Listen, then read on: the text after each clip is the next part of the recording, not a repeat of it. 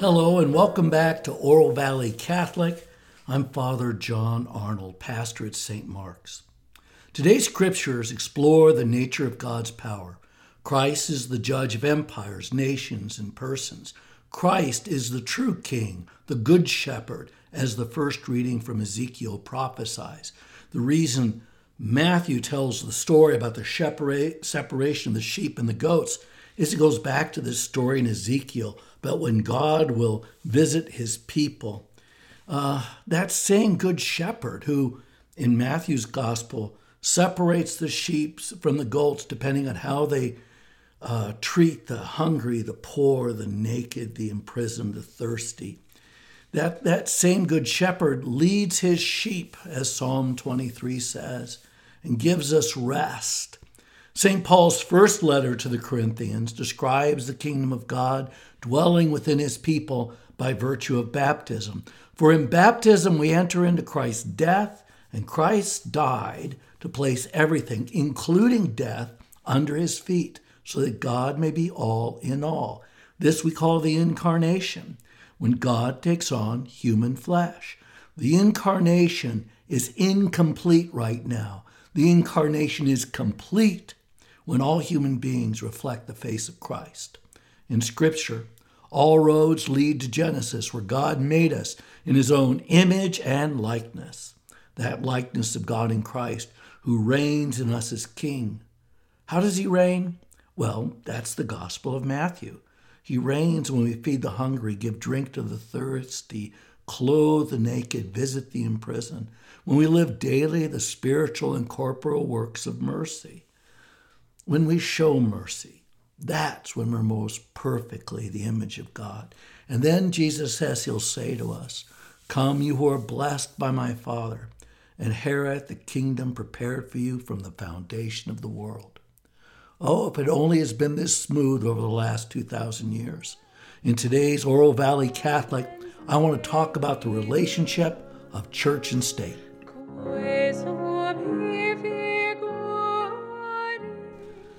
The relationship between the kingdom of God and all earthly nations, empires, and bureaucracies, which pretty much run the world, is captured in the Gospels when Christ is tempted in the desert by Satan. It's in all the synoptic Gospels.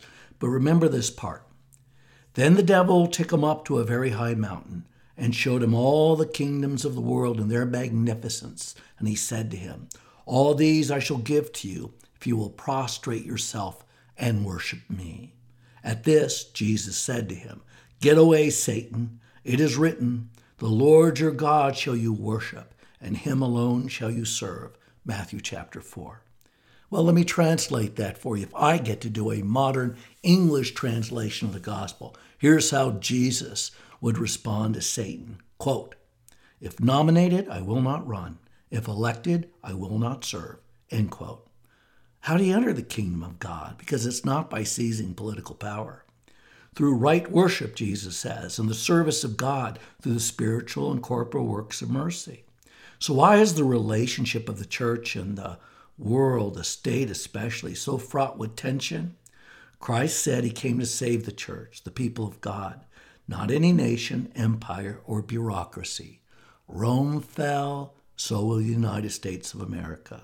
There is, in the end, only one kingdom, one reigning power. Nonetheless, the church has had to deal with the world as it is. And in a very broad brush approach, I'd like to talk about how the church is related to the world in a variety of ways. And this is very broad brush. But this, I think, is fair.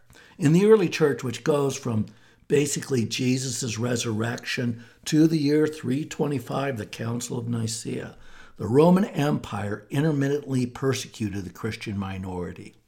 If there was any interaction between the state and the church, it was generally in the context of defending Christians who refused to acknowledge any God but God. The martyr was the central figure of Christian identity in these days. Those who willingly accepted death at the hands of the Romans and praised and worshiped the one and only God as death claimed them. all the names: Ignatius of Antioch, Justin Martyr, most of the early church priests and bishops, Perpetua, Felicity, Agnes, Cecilia, and all those and more recounted in Eucharistic prayer number 1. They were all executed by the Roman state for impiety. What's the impiety? They rejected the gods of Rome. They wouldn't sprinkle incense in front of the statue of the emperor. But that changed in the 4th century when Constantine ended the official persecution of the church and sought to interact in a more positive way with Christians, because there were just so many Christians, and the empire was always involved in civil war. Constantine was looking for a place to bring the empire together, and religion has always served as a basis for bringing people together, because in every nation there has to be something that connects you. The emperors gave the church St. John Lateran in Rome. Constantine himself did that. That's the Pope's cathedral in Rome, and a variety of other basilicas to use. St. Peter's was given to the church by the emperors. There was, however, a quid pro quo in the works. The emperors did retain authority to refuse a bishop that was unsuitable. This has been part of the power struggle between church and state since the time of Constantine. Late Roman control of religion became the basis for the uneasy relationship between nations and kingdoms that grew up in Europe following the end of the Roman Empire in the West. It fell in the late 5th century when the last emperor was basically a kid, was kicked aside by Odoacer the Barbarian. What a great name, Odoacer the Barbarian. Anyway, Clovis, the Frankish king, another barbarian. The Greeks said they were barbarians because their Germanic languages always sounded like bar, bar, bar, according to my religion teacher, my history teacher in the seminary. But anyway, Clovis, through the influence of his Christian wife, Clotilda, was baptized on Christmas Day in 508 AD. Other barbarian leaders followed over the centuries. This is the period when the church was complicit in forced conversions of pagans, and later, the Inquisitions as kings expanded their territory or solidified their kingdoms. Religion, Catholicism in particular, was weaponized as a way of forming nation states. And the church wasn't complicit in that. John Paul, Benedict, Francis have all admitted this. The idea of the altar and the throne in harmony was at the foundation of nation building in the early medieval period of Christendom. Generally, the church was used for state purposes, but they really didn't think about church and state so much. It was this one power that God had brought into the world for the good of human beings. And everybody was trying to do what they thought was good. It is tough to go back and judge people because we aren't in their situation. The chaos and the endured, even the Crusades, was very concerned about this expansionist, very aggressive Islamic empire. When Islam wasn't fighting amongst themselves, they were fighting Christians. Really, just history is a history of conflict. The Reformation did not change this medieval dynamic. It just changed the religion and the leader. So, for instance, Henry VIII replaced the Pope. Episcopalianism replaced Catholicism. So the relationship between Christianity writ large and the state did not change in the Reformation. It just changed who was in control of the church. So this unholy alliance between Christianity, state, and the Inquisition of both the Protestant and Catholic varieties, because the Protestants had their own versions of the Inquisition. We live in an English-speaking country, so we get all the English propaganda. But the truth is, they persecuted Catholics ruthlessly.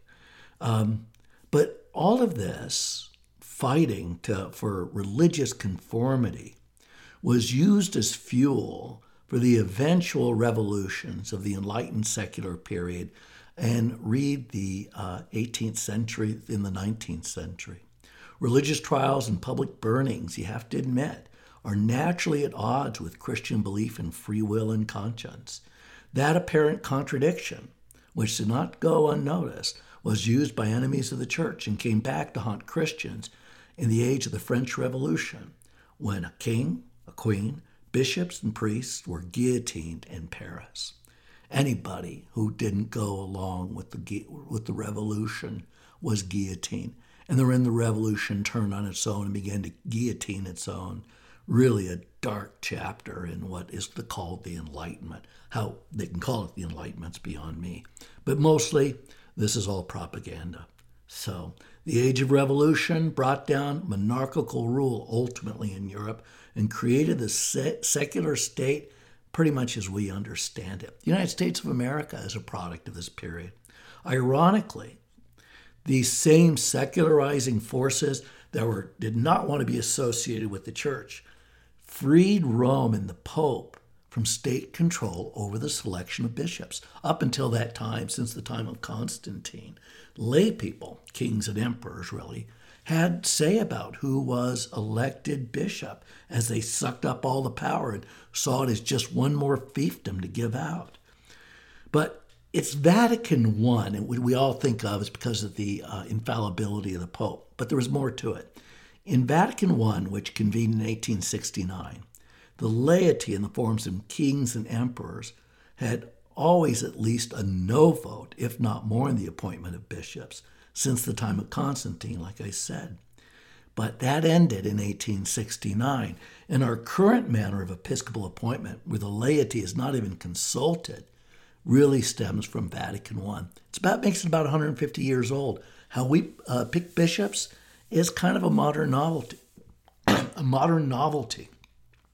St. Augustine, for instance, was made Bishop of Hippo by election of the people of that Roman city. He wasn't appointed by the Pope after conferring with other bishops.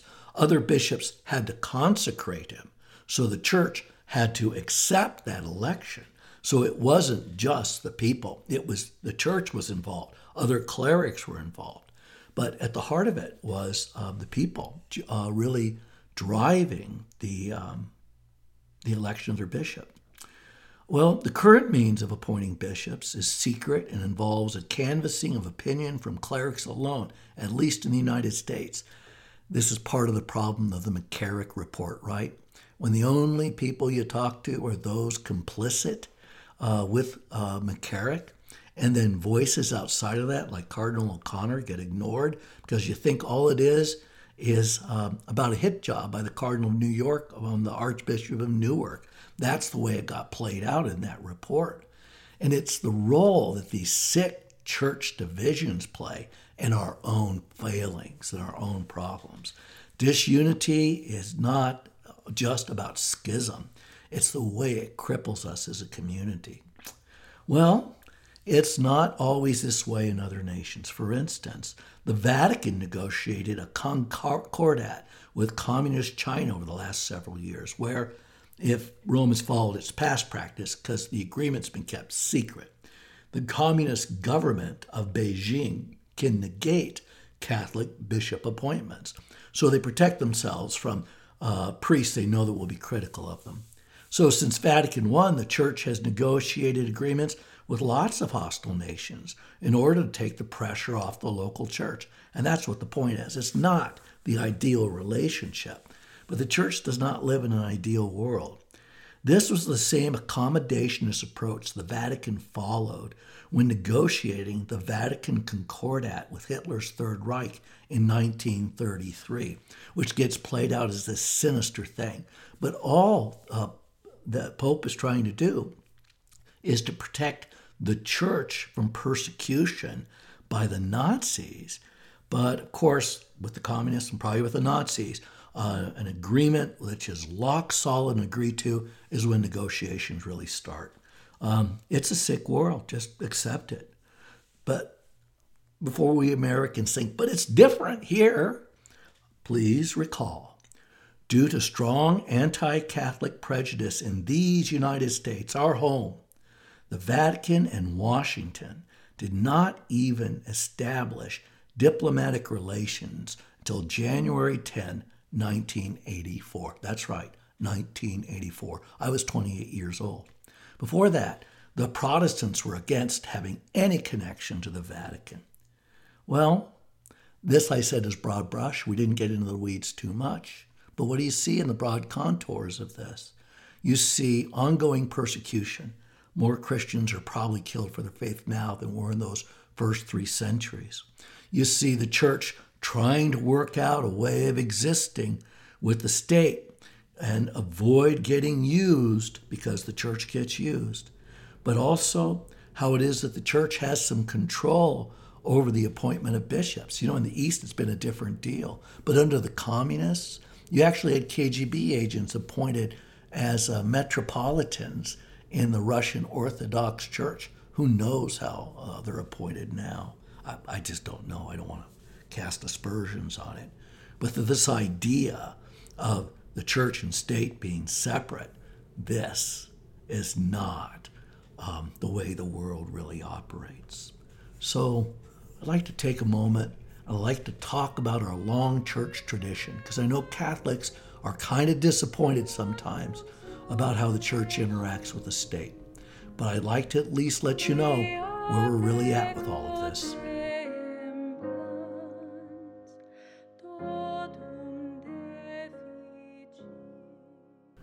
Today is the feast of Christ the King.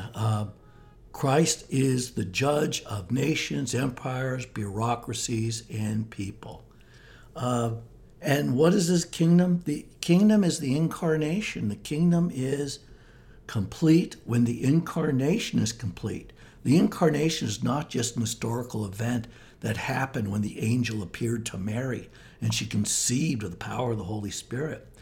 The incarnation continues in the baptism of every infant, the confirmation of our teens, when you receive the Eucharist. When Christ is alive in you and you respond to that grace, you become another Christ. This is the incarnation. This is what Christ's kingdom looks like, when Christ is all in all. And so we worship, we listen to the scriptures, we stay close to the sacrament. Yet it's pretty clear God is not all in all yet. We have Catholics that you wonder how they see their faith. So, for instance, some Catholics expressed disapproval that the U.S. bishops congratulated Joe Biden on his election. I understand that. I remember when it wasn't like that when John Kennedy was elected, but we didn't know much about John Kennedy like we know about Joe Biden. The country wasn't divided in the same way.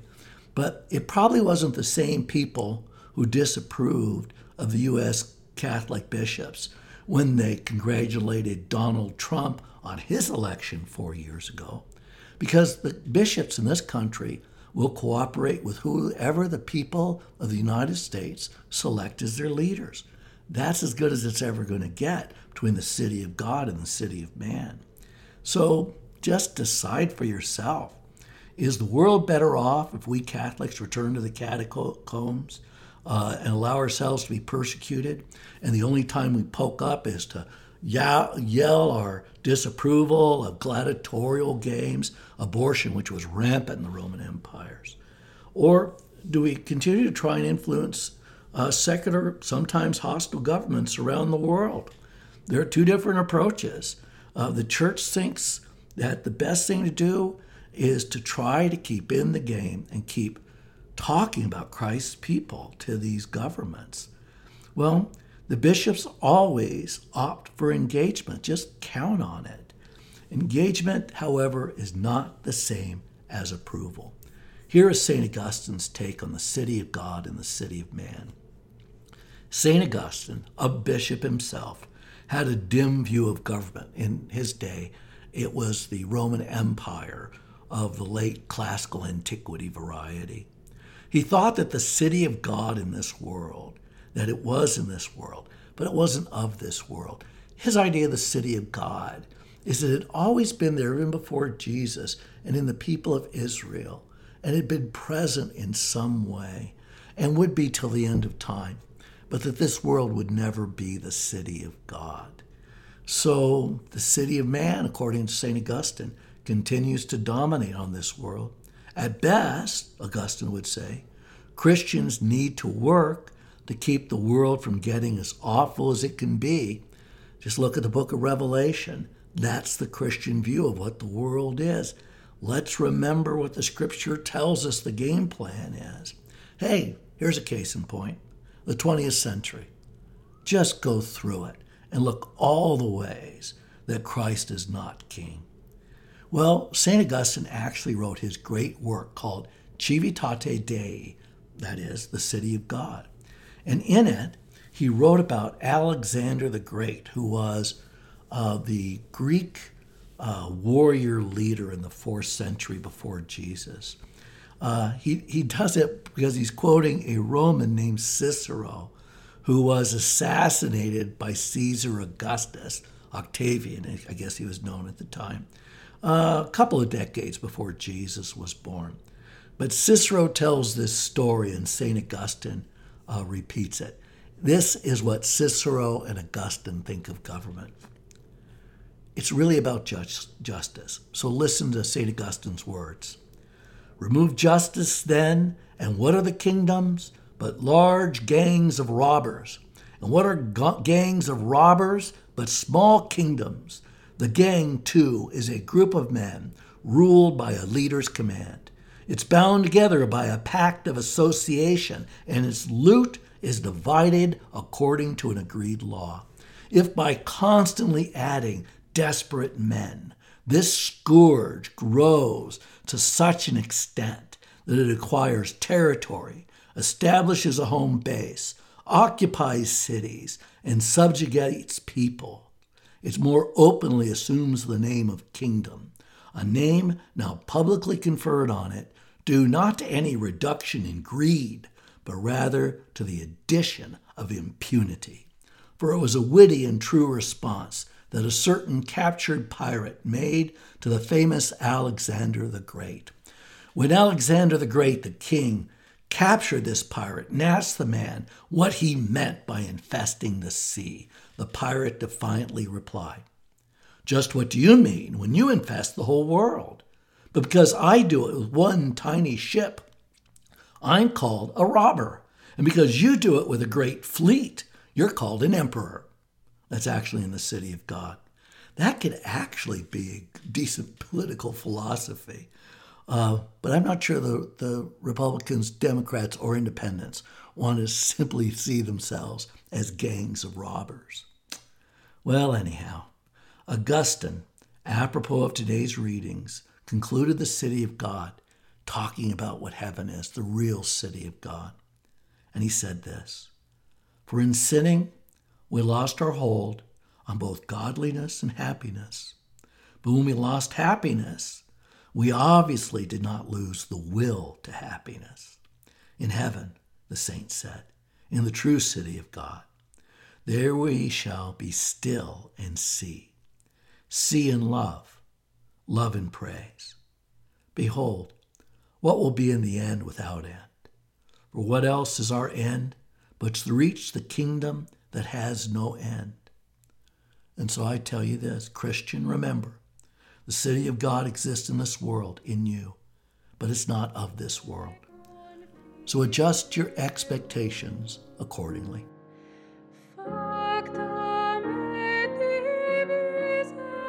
This has been another episode of Oro Valley Catholic, and Advent begins next week, so we'll see you back then. Until then, please stay safe.